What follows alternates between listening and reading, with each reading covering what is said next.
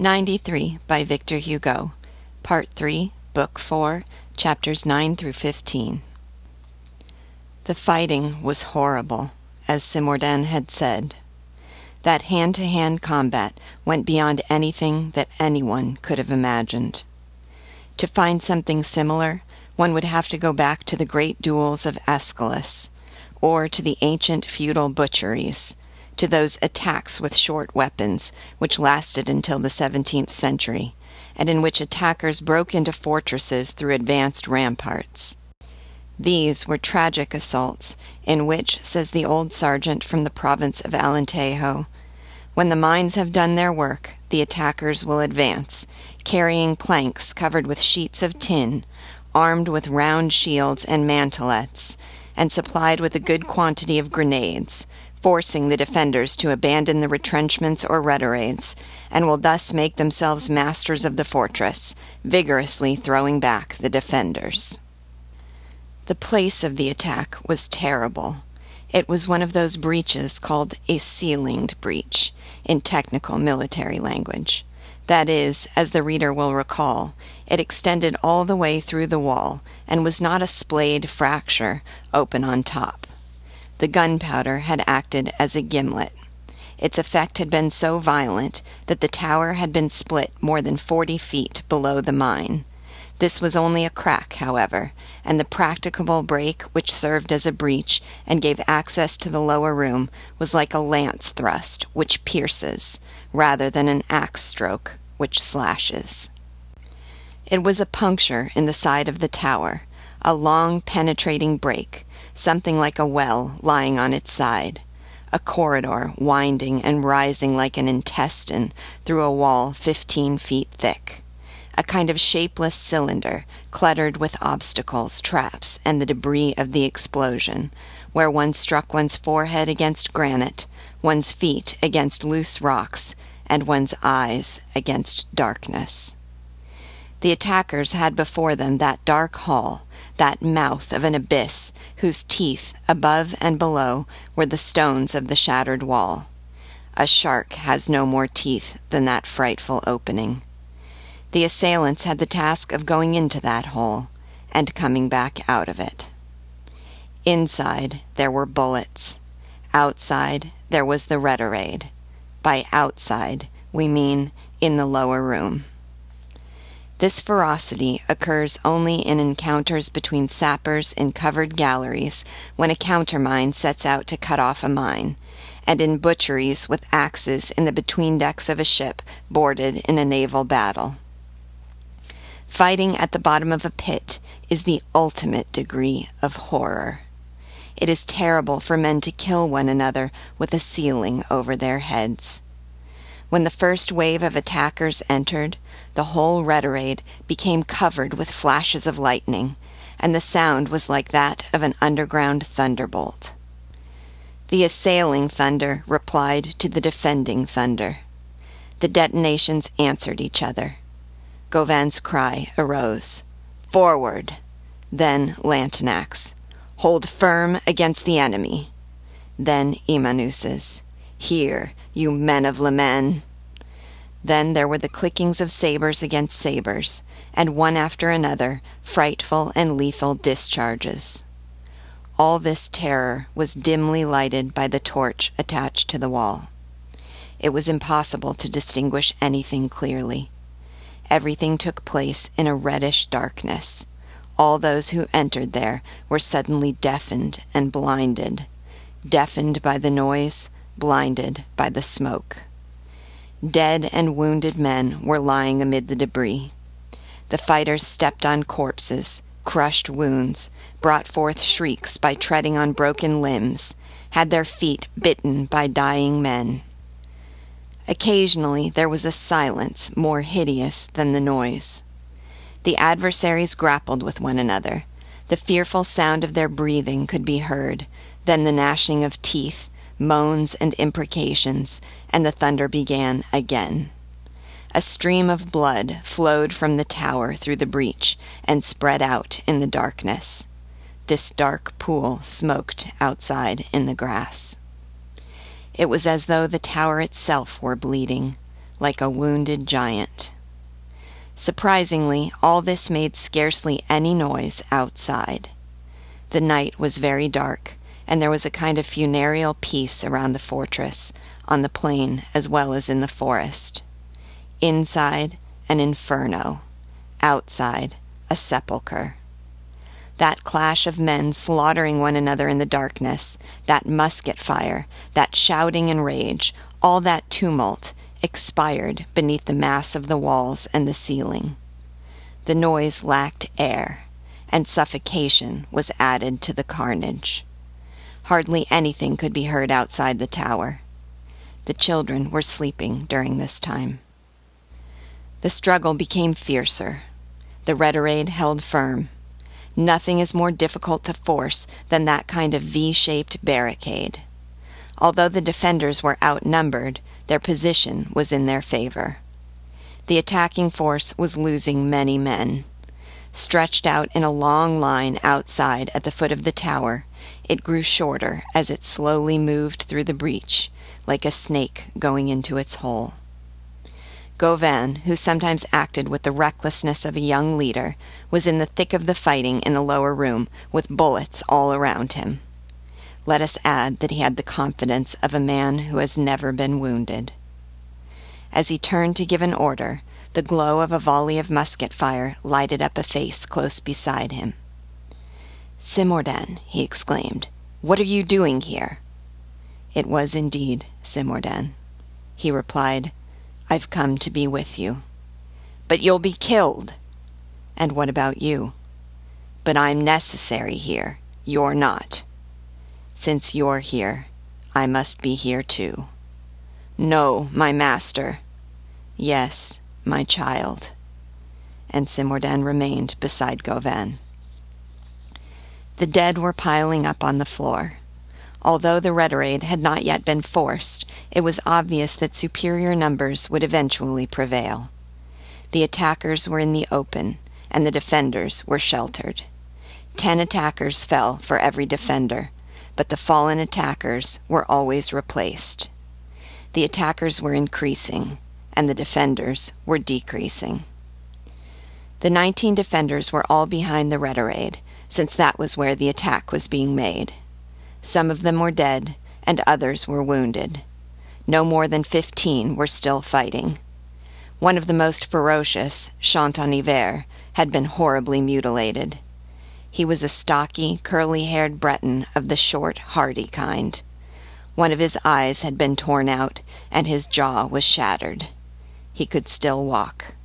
He dragged himself up the spiral staircase to the room on the second floor, hoping to be able to pray and die there.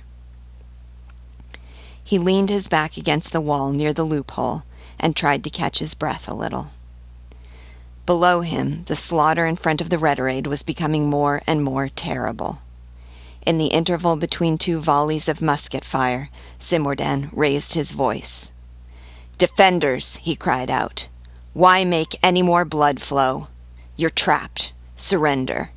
We have 4,500 men against your 19, so the odds are more than 200 to 1.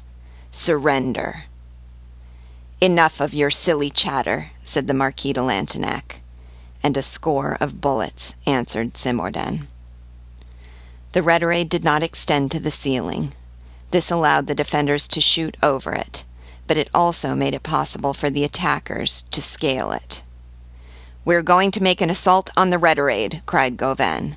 "Will anyone volunteer to scale it?" "I will," said Sergeant Radoub. At this point, the attackers were stricken with astonishment.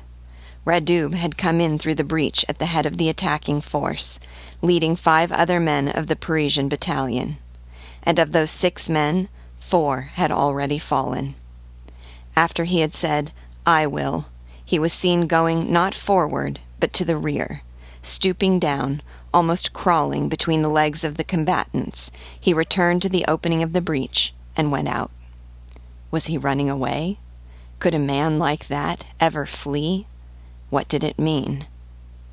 When he was outside, Radoub, still blinded by the smoke, rubbed his eyes as though to drive the horror of the night from them, and looked at the wall of the tower in the starlight. He nodded his head in that satisfied way which means, "I wasn't mistaken." Radub had noticed that the deep crack caused by the explosion of the mine went up from the breach to the second-floor loophole whose iron grating had been pierced and torn loose by a cannonball. The network of broken bars was hanging askew, and a man could pass through the opening. A man could pass through it, but could a man climb up to it? Yes, he could climb up along the crack, provided he was also a cat.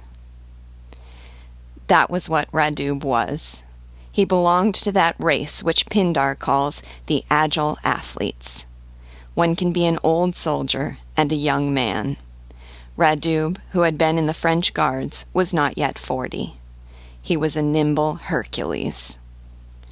He put his blunderbuss on the ground, took off his shoulder belts, his coat, and his jacket, and kept only his 2 pistols, which he put into his trousers belt, and his saber, which he held between his teeth. The grips of his pistols protruded above his belt. Having thus unburdened himself of everything useless, he began climbing the stones of the crack in the wall as though they were the steps of a staircase, watched in the darkness by all those members of the attacking force who had not yet entered the breach. Having no shoes was now an advantage to him, for nothing is as good for climbing as a bare foot.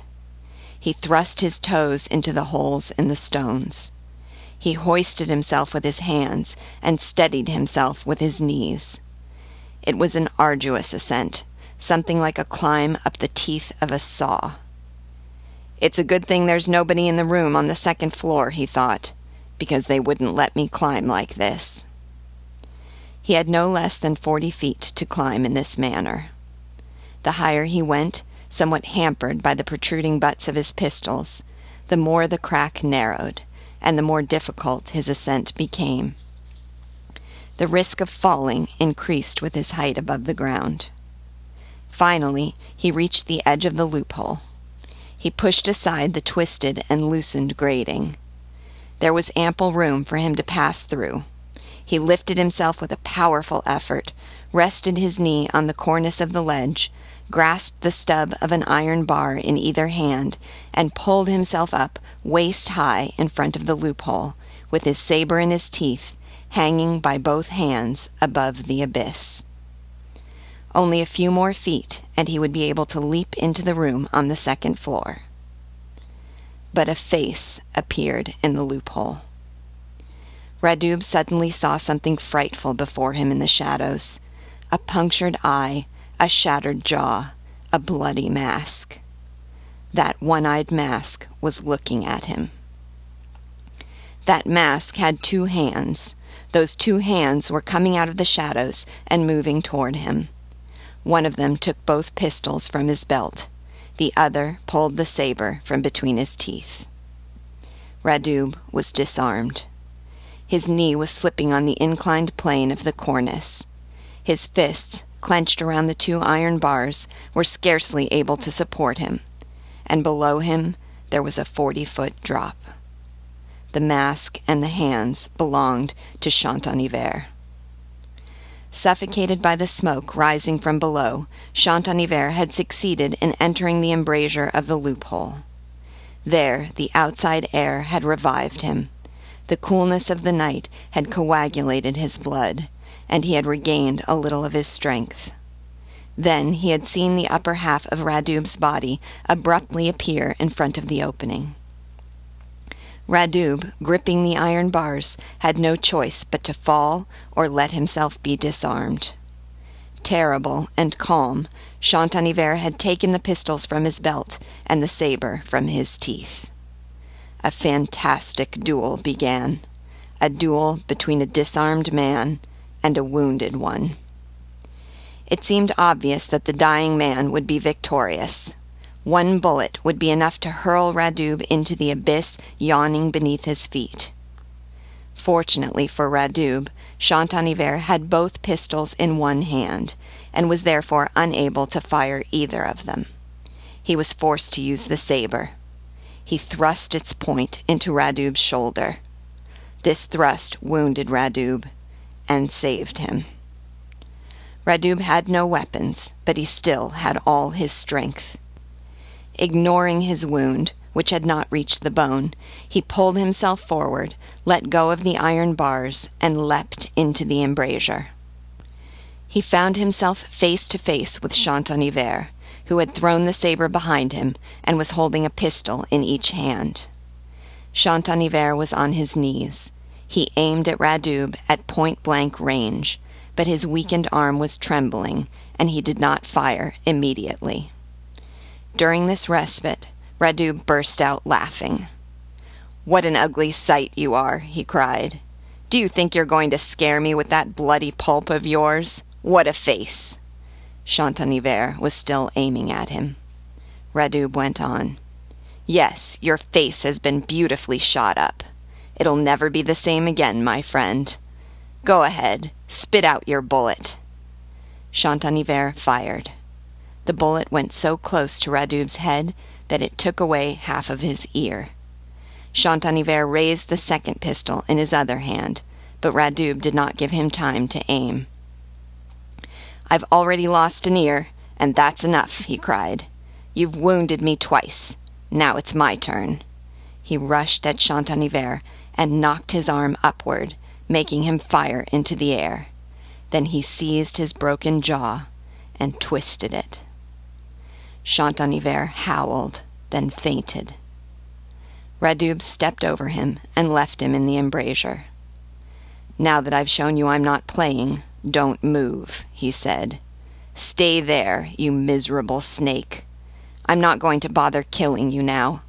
Crawl on the floor, my half-witted fellow citizen. Die.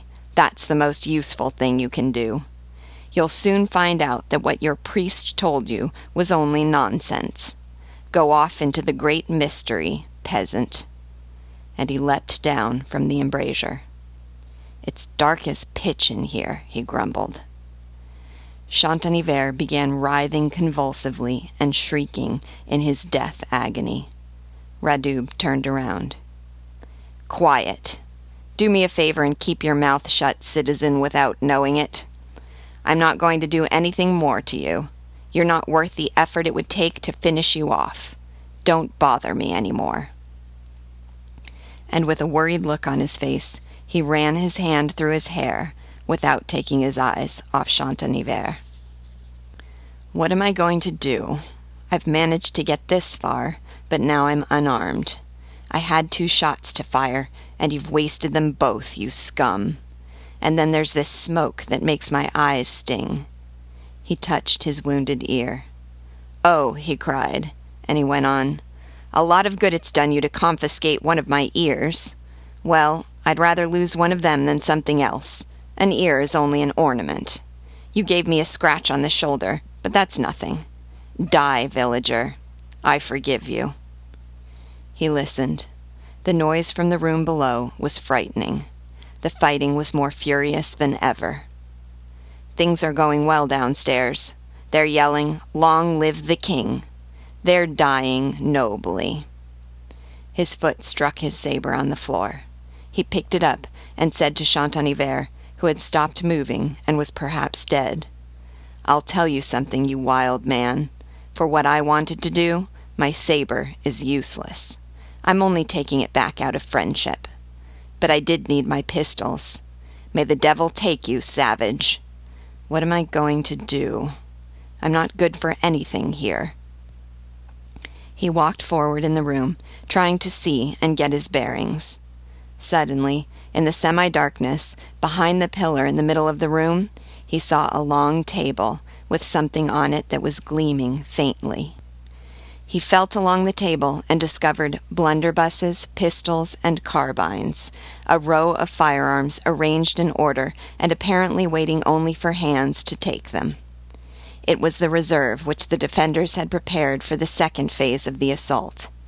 It was a whole arsenal. "A real banquet," cried Radub, and he threw himself on it, overcome with joy. Then he became formidable. The door to the staircase leading to the rooms above and below was visible, wide open, beside the table laden with weapons. He dropped his saber, picked up 2 double-barreled pistols, and fired them at random into the spiral staircase. Then he grabbed a musket and fired it. Then he took a blunderbuss loaded with buckshot and fired it. The blunderbuss, vomiting its 15 pellets, sounded like a discharge of grape shot. Then he caught his breath and shouted thunderously down the stairs, "Long live Paris!" Picking up a second blunderbuss, bigger than the first, he aimed it under the winding ceiling of the staircase and waited. The confusion in the lower room was indescribable. Such unexpected shocks disintegrate resistance. 2 of the bullets from Radub's triple firing had been effective. One had killed the elder of the Pic-en-Bois brothers. The other had killed Houssard, who was Monsieur de Quélen. "They're upstairs!" cried the Marquis. This cry made the defenders abandon the retirade. A flock of birds could not have been routed more quickly. The men all rushed into the staircase. The Marquis encouraged their flight. "Hurry," he said. "Courage lies in escape. Let's all go up to the 3rd floor. We'll begin again there." He was the last to leave the retirade. This bravery saved him. With his finger on the trigger of the blunderbuss, Radub was watching the staircase from the 2nd floor. The first men who appeared at a bend in the spiral received the blast of his gun in their faces and fell. If the Marquis had been among them, he would have been killed. Before Radub had time to pick up another gun, the others passed. The Marquis was behind them all, and moving more slowly.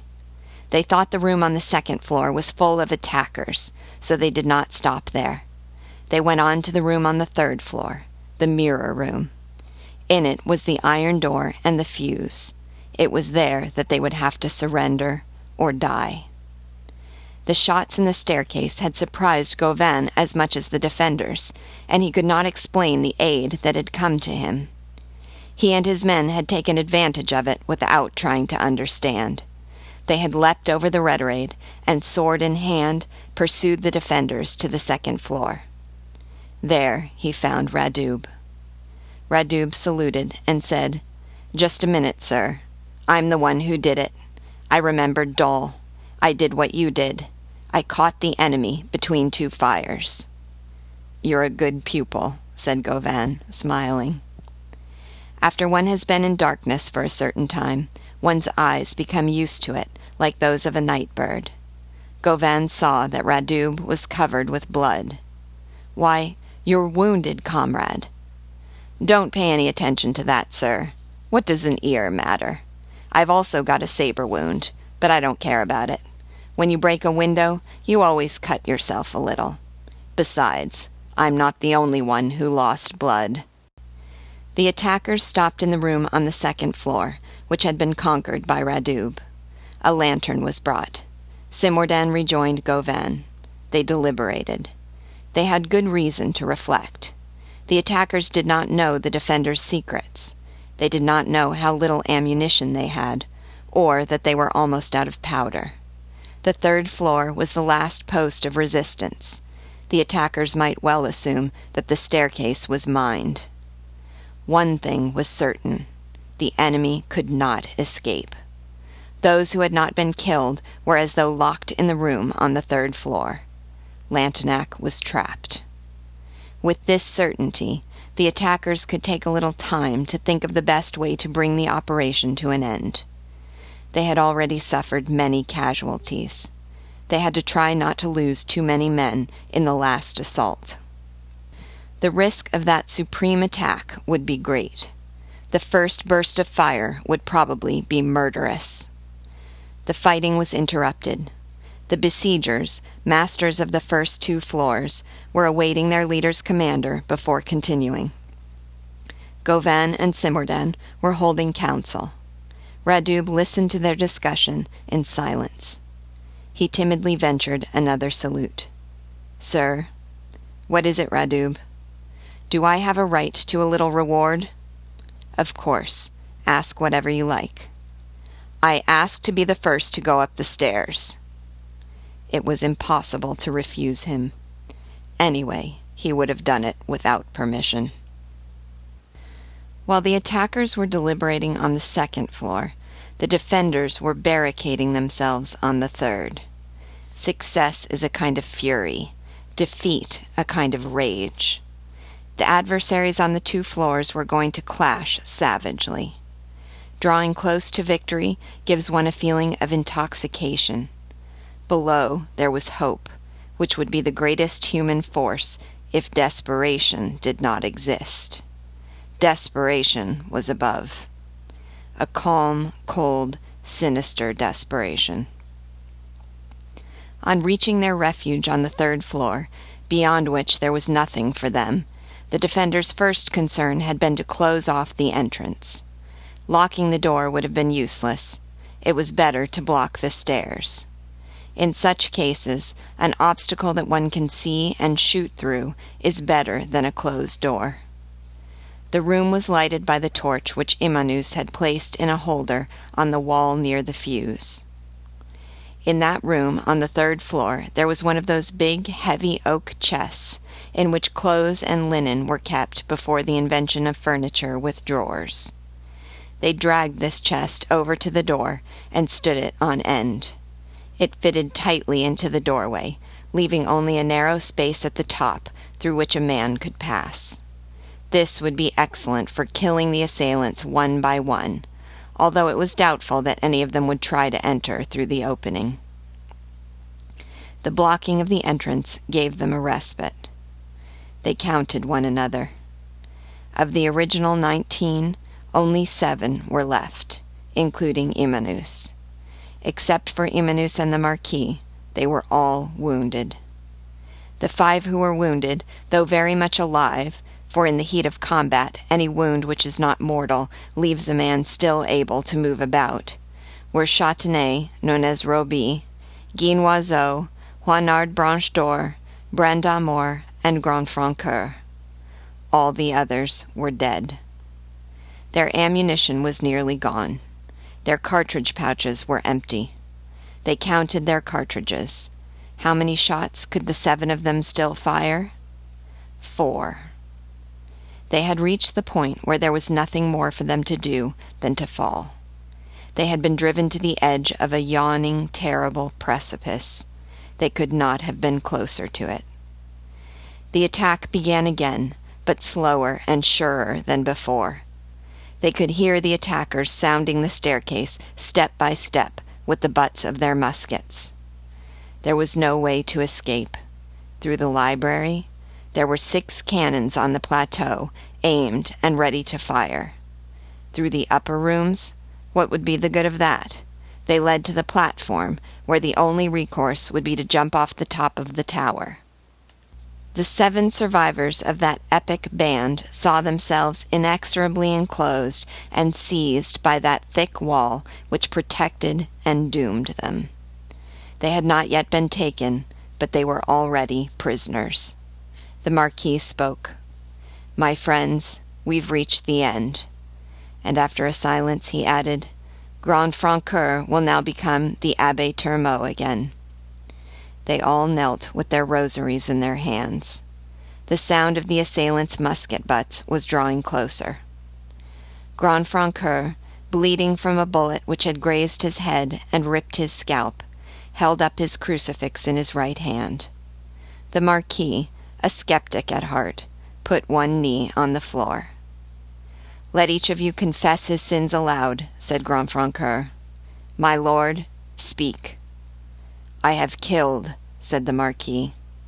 "I have killed," said Juanard. "I have killed," said Guinoiseau. "I have killed," said Brand'Amour. "I have killed," said Châtenay. "I have killed," said Imanus. And Grand Francoeur said, "In the name of the Holy Trinity, I absolve you. May your souls go in peace." "Amen," replied all the voices. The Marquis stood up. "And now," he said, "let us die." "And let us kill," said Imanus. The musket butts were beginning to pound on the chest that blocked the doorway. "Think of God," said the priest. "The earth no longer exists for you." "Yes," said the Marquis, "we are already in the grave." They all bowed their heads and struck their chests. Only the Marquis and the priest were standing. All eyes were cast down. The priest was praying. The peasants were praying. The Marquis was reflecting. The pounding on the oak chest reverberated mournfully. Suddenly, a loud, vigorous voice burst out behind them. "I told you so, my lord!" They all looked around, thunderstruck. A hole had just opened in the wall. A stone which fitted perfectly into the others, but was not cemented, and which had a pivot on top and one on the bottom, had just revolved like a turnstile, and in so doing had made a hole in the wall. When the stone had turned on its axis, it revealed a double opening, with one passage on the left and another on the right. These passages were narrow, but a man could go through them. Beyond this unexpected door could be seen the first steps of a spiral staircase. A man's face appeared in the opening. The Marquis recognized Halmelo. "It's you, Halmelo." "Yes, my lord. You can see for yourself that turning stones exist, and that it's possible to get out of here. I've come in time, but you must hurry. In 10 minutes you'll be in the middle of the forest." "God is great," said the priest. "Save yourself, my lord," cried all the voices. "All of you first," said the Marquis. "You first, my lord," said the Abbé Termeau. "I'll go last," and the Marquis added sternly, "Let's not try to see who can be the most magnanimous. We have no time for that. You're wounded. I order you to live and escape. Hurry. Take advantage of this way out. Thank you, Halmelo." "Are we going to separate, my lord?" asked the Abbé Termeau. "When we're out of the tower. We can only escape one by one." "Shall we meet later?" "Yes, in a glade called the Pierre Gauvin. Do you know the place?" "We all know it." "I'll be there at noon tomorrow. I want everyone who can walk to meet me there." "We'll be there." "And we'll begin the war again," said the Marquis. Meanwhile, Halmelo, in leaning on the turning stone, had discovered that it would no longer move. The opening could not be closed. "Let's hurry, my lord," he said. "I can't move the stone any more. I was able to open the passage, but I won't be able to close it." After long disuse, the stone had become stiffened on its hinges. It was impossible to make it move. "My lord," Halmelo went on, "I'd hoped to close the passage so that the Blues wouldn't find anybody here when they came in. They'd have been mystified and would have thought you'd vanished into thin air. But the stone won't budge. They'll see the passage open, and they'll be able to pursue us. At least let's not lose any time. Hurry, everyone down the stairs." Imanus put his hand on Halmelo's shoulder and said, "Comrade, how long will it take to go through that passage and reach safety in the forest?" "Is there anyone seriously wounded?" asked Halmelo. They all answered, "No one." "In that case, a quarter of an hour will be enough." "So," said Imanus, "if the enemy should come in here in a quarter of an hour—" "They can pursue us, but they can't catch us." "But they'll be here in 5 minutes," said the Marquis. "That old chest won't hinder them long. They'll be able to break it open with the butts of their muskets. A quarter of an hour. Who's going to stop them for a quarter of an hour?" "I will," said Imanus. "You, Gouge le Bruant?" "Yes, my lord. Listen. Of the 6 of you, 5 are wounded. I'm not even scratched." "Neither am I," said the Marquis. "You're the leader, my lord. I'm a soldier. A leader and a soldier are 2 different things." "I know. Each of them has a different duty." "No, my lord. You and I have the same duty. To save you." Imanus turned to the others. Comrades, the enemy must be stopped and delayed as long as possible. Listen, I have all my strength. I haven't lost one drop of blood. Since I'm not wounded, I'll last longer than any of you. Go, all of you. Leave your weapons with me. I'll make good use of them. I'll hold off the enemy a good half an hour. How many loaded pistols are there? 4. Put them on the floor. He was obeyed. Good. I'll stay. I'll keep them busy. And now, hurry. Go. Pressing situations eliminate thanks. There was scarcely time to shake his hand. "I'll see you soon," said the Marquis.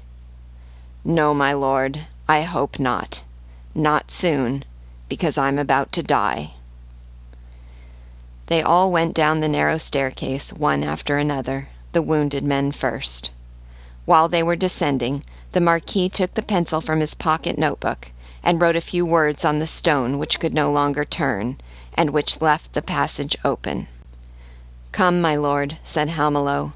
"Everyone's gone but you." And Halmelo began to descend. The Marquis followed him. Imanus remained alone.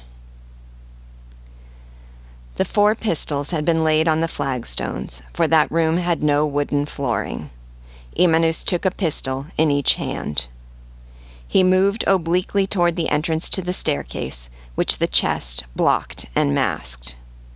The assailants were obviously afraid of some sort of surprise, one of those final explosions which are a catastrophe for the victor as well as for the vanquished.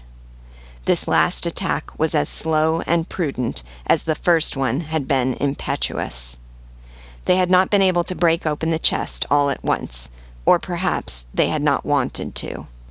They had demolished its bottom with the butts of their muskets and made holes in the lid with their bayonets, and through these holes they tried to see into the room before venturing into it. The glow of the lanterns with which they were lighting the staircase passed through these holes.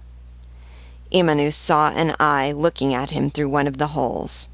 He quickly aimed one of his pistols at it and pulled the trigger. The shot went off, and he was glad to hear a horrible cry. The bullet had entered the eye and passed through the head of the soldier who had been looking into the room. He fell back down the stairs. The assailants had made 2 rather large openings in the bottom of the lid, forming what amounted to 2 loopholes. Imanus put his arm through one of them and blindly fired his second pistol into the mass of attackers. The bullet apparently ricocheted, for he heard several cries, as though 3 or 4 men had been killed or wounded, and there was a great tumult on the stairs as the assailants fell back. Imanus threw down the 2 pistols he had just fired and picked up the 2 that were left. Holding one in each hand, he looked through the holes in the chest. He noted the first effect he had produced. The attackers had gone back down the stairs. Dying men were writhing on the steps. The bend of the spiral allowed him to see only 3 or 4 steps. Imanus waited. "I've gained time," he thought. Then he saw a man crawling up the stairs, and at the same time a soldier's head appeared from behind the central pillar of the spiral. Imanus aimed at his head and fired. There was a cry, the soldier fell, and Imanus shifted his last loaded pistol from his left hand to his right. Just then he felt a terrible pain, and this time it was he who uttered a shriek. A saber was piercing his entrails. A hand, the hand of the man who had been crawling up the stairs, had just gone through the second hole at the bottom of the chest, and this hand had plunged a saber into Imanus's belly. The wound was frightful. His belly was slit open from top to bottom. He did not fall. He gritted his teeth and said, "All right." He then staggered over to the torch that was burning beside the iron door.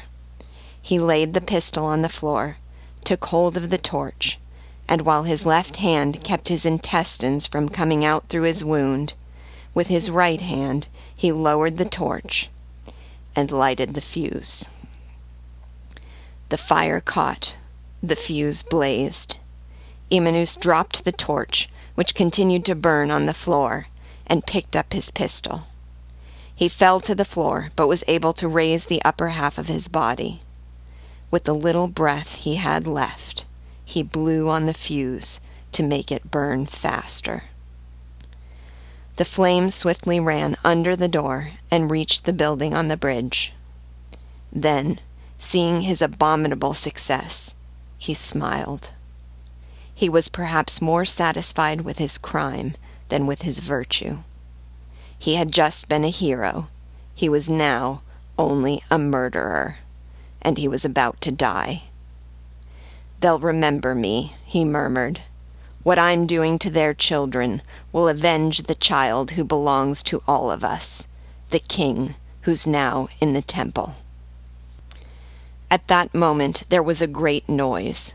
The chest collapsed after having been given a violent push, and a man rushed into the room with a saber in his hand. "Here I am. I'm Radub. Who wants to take me on? I don't like waiting, so I'm coming in. At least I've already sliced one of you open. Now I'm attacking you all. Whether the others follow me or not, here I am. How many of you are there?" It was indeed Radub, and he was alone. After the massacre Imanus had caused on the stairs, Gauvin, fearing some hidden mine, had made his men draw back, and was now conferring with Simordan.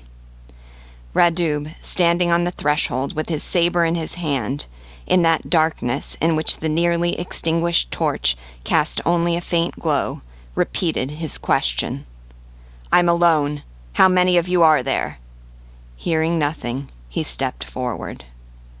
One of those sudden gleams which dying fires sometimes give off, and which might be called sobs of light, burst from the torch and illuminated the whole room. Radub noticed one of the little mirrors hanging on his wall. He went over to it, looked at his bloody face and his dangling ear, and said, "What an ugly way to be wounded." Then he turned around, amazed to see the room empty. "There's nobody here," he cried.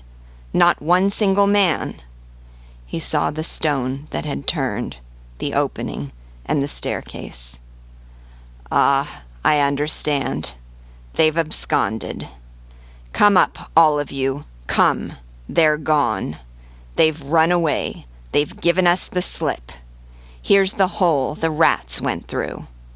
How are we supposed to win out over Pitt and Coburg if tricks like this are going to be played on us? The devil has come to save them. There's nobody here."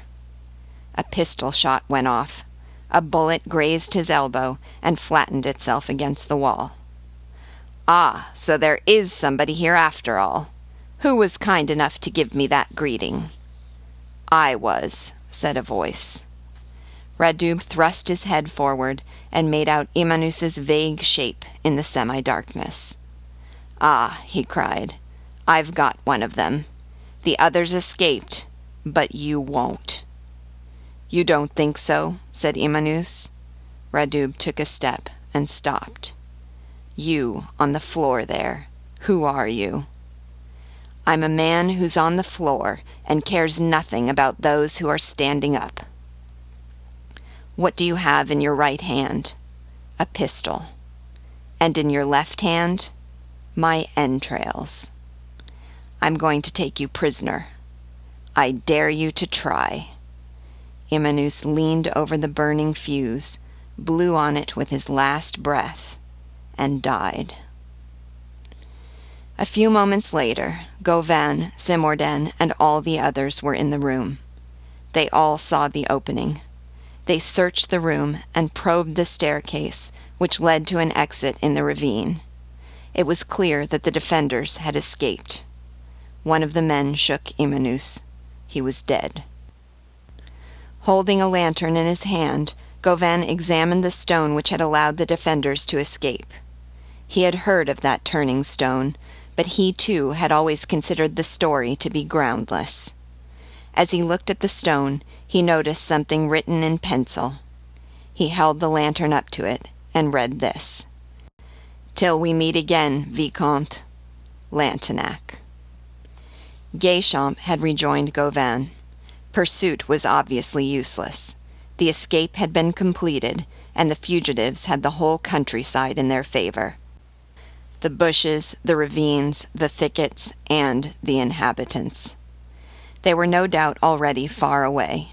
There was no way of finding them, and the whole Fougères forest was an immense hiding place. What was to be done? Everything would have to be begun all over again. Gauvin and Géchamp exchanged their disappointments and their conjectures. Simordain listened gravely, without saying anything. "By the way, Géchamp," said Gauvin, "where's that ladder?" "It hasn't arrived, sir." "But we saw a wagon escorted by gendarmes." "It wasn't bringing the ladder," replied Géchamp. "Then what was it bringing?" "The guillotine," said Simordain. The Marquis de Lantenac was not so far away as they thought. He was nevertheless entirely safe and beyond their reach. He had followed Halmelot. The staircase which he and Halmelot had descended, after the other fugitives, ended near the ravine and the arches of the bridge in a narrow corridor with a vaulted ceiling. This corridor opened into a deep natural fissure in the ground, which led to the ravine in one direction and to the forest in the other. This fissure, absolutely invisible from above, wound under impenetrable vegetation. It would have been impossible to catch a man there. Once he reached this fissure, a fugitive had only to flee like a snake, and he could not be found. The entrance to the secret corridor from the staircase was so thoroughly obstructed by brambles that the constructors of the underground passage had not considered it necessary to close it in any other way. The Marquis now had only to go away. There was no need for him to worry about a disguise. Since his arrival in Brittany, he had not taken off his peasant clothing, feeling that it made him all the more a great lord. He had limited himself to taking off his sword. He had unbuckled his sword belt and thrown it away. When he and Halmelot came out of the corridor and into the fissure, the 5 others, Guinoiseau, Juanard, Branche d'Or, Brandamour, Châtenay, and the Abbé Termeau, had already gone. "It didn't take them long to get away," said Halmelot. "Follow their example," said the Marquis. "You want me to leave you?" "Of course. I've already told you so. The best way to escape is all alone. One man can pass where 2 can't. If we were together, we'd attract attention. You'd make me get caught, and I'd do the same to you." "Do you know the country around here, my lord?" "Yes." "Do you still want us to meet at the Pierre Gauvin?" "Tomorrow, at noon." "I'll be there. We'll all be there." Halmelot paused. "Ah, my lord, when I think that we were once alone together on the open sea, and I wanted to kill you, and you were my lord and could have told me so, but you didn't. What a man you are." "England, that's our only resource," said the Marquis. "The English must be in France within 2 weeks." "I have many things to report to you, my lord. I've carried out your orders." "We'll talk about all that tomorrow." "Yes, I'll see you tomorrow, my lord." "By the way, are you hungry?" "Maybe. I was in such a hurry to get here that I don't know if I ate today." The Marquis took a bar of chocolate from his pocket, broke it in 2, gave 1/2 to Halmelot, and began eating the other. "My lord," said Halmelot, "to your right is the ravine, to your left is the forest." "Very well. Leave me. Go your own way." Halmelot obeyed. He plunged into the darkness. There was a brief sound of rustling bushes, then nothing more. After a few seconds, it would have been impossible to pick up his trail. The woods of Le Bocage, bristling and inextricable, were the fugitives' auxiliary. One did not escape into them. One vanished. It was this ease of quick dispersal that made our armies hesitate before that Vendée, which was always falling back, and before those fighters who were such formidable retreaters. The Marquis remained motionless. He was one of those men who endeavor to feel nothing. But he could not avoid the emotion that came from breathing free air after breathing for so long in an atmosphere of blood and carnage. To feel completely saved after having been completely lost. To take possession of full security after having seen the grave from so close. To leave death and return to life. This was a shock, even for a man like Lantenac. And even though he had been through similar experiences before, he could not prevent his soul from being shaken for a few moments. He admitted to himself that he was glad. He quickly overcame this feeling, which was almost like joy. He took out his watch and made it strike. What time was it? To his great surprise, it was only 10 o'clock. When one has just undergone one of those vicissitudes of human life in which everything is placed in question, one is always amazed to learn that minutes so full are no longer than any others. The warning cannon shot had been fired a little before sunset, and the Torg had been invaded by the attacking force half an hour later, between 7 and 8 o'clock, at nightfall. Thus that colossal combat, begun at 8 o'clock, was over by 10. That whole epic had lasted 120 minutes. The quickness of lightning is sometimes mingled with catastrophe. Events are sometimes shortened in a startling way. On reflection, it was the contrary that might have been surprising. A 2-hour resistance of such a small number against such a large number was extraordinary. And that battle of 19 against 4,000 had certainly not been short or quickly finished. But it was time to go. Almelo was no doubt far away, and the Marquis judged that it was not necessary to stay there any longer. He put his watch back into his jacket, but not in the same pocket, for he had just noticed that the key to the iron door, which Imanus had brought him, was in that pocket, so that the crystal of his watch might break against it. He prepared to go into the forest. As he was about to turn left, it seemed to him that a kind of vague ray of light was shining on him. He turned around, and, through the underbrush, which now stood out sharply against a red background and had suddenly become visible in its smallest details, he saw a great glow in the ravine. He was only a few paces from the ravine. He walked toward it, then changed his mind, deciding that there was no need for him to expose himself to that light. After all, no matter what was happening, it was no concern of his. He again set out in the direction Almelo had indicated to him, and took a few steps toward the forest. Suddenly, deeply hidden beneath the brambles, he heard a terrible cry over his head. The cry seemed to come from the edge of the plateau above the ravine. He looked up and stopped.